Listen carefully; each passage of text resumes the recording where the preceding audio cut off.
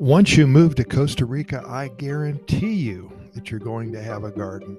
It's fun whether or not you have a green thumb. Everything you plant will grow like your thumb is greener than Gumby. Soups are popular in Costa Rica, and you can grow everything you need to prepare a wonderful, tasty soup that you can enjoy yourself with your family and share with your neighbors as well. Here's a special plant that is perfect for the typical tropical home garden. The bean tree, or frijol de palo in Spanish, more commonly called pigeon pea or gandul in English. It arrived in the New World via India and Africa. It adapted well in Latin America and is widely used as a food staple here in Costa Rica. In countries such as Jamaica and Puerto Rico, pigeon peas are as popular as red and black beans. It's common to find these dried beans in markets all across the country. Ticos generally prepare frijoles de palo as a side dish cooked with pork, but there are so many ways to prepare them for the family. Beginning in the dry season, these bushes produce a prolific amount of pea-like beans that can be used green or dried. The fresh peas harvested from the tender pods taste much like regular peas. They may not be as sweet as northern garden peas, but come surprisingly close to canned peas. We like to add young pigeon peas along with diced carrots and onions to rice as it finishes cooking. This steams the young peas and vegetables and makes a great combination that is delicious as well as nutritious. The dried peas can be prepared like most bean dishes. Though a bit bland in taste, they can be seasoned with garlic and onions and spices and everything else you like, especially in your food, and this enhances their flavor. Perhaps most appealing of all is how easy pigeon peas grow, and this is what I was talking about, particularly in the hotter regions where growing beans can be a real challenge.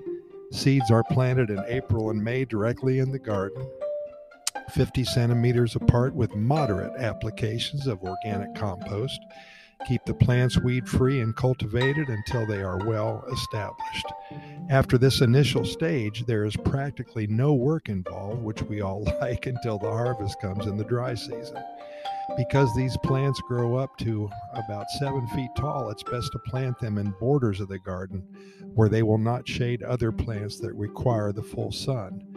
It's an excellent plant for soil rebuilding as the roots drill the soil, add nitrogen, and provide organic material. That's the leaves. And there's more good news. Pigeon peas bushes produce new crops each year for 2 or 3 years. All you have to do is prune the bushes back after the harvest and wait for a new crop the following year.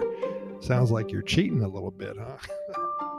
Finally, they have no serious insect problems or plant diseases. And again, so many things you can grow in the garden, and this is one of them, pigeon peas. Hey, we thank you for listening, and keep in mind that we record way over 1,400 episodes of our Costa Rica Pura Vida lifestyle podcast series. It's been about 2.5 years now.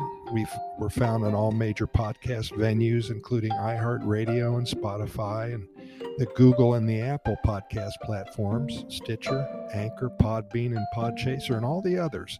All you have to do is Google our name and the venue that you wish to listen, and the links will magically appear in front of your eyes.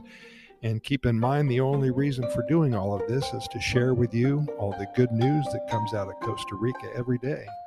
If you've never been here before, then we hope to inspire you to visit.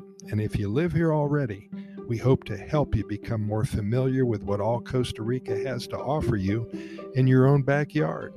We deliver to you nothing but good news and hundreds, perhaps thousands of stories about the Pura Vida lifestyle. Thanks again for listening, and we'll see you tomorrow.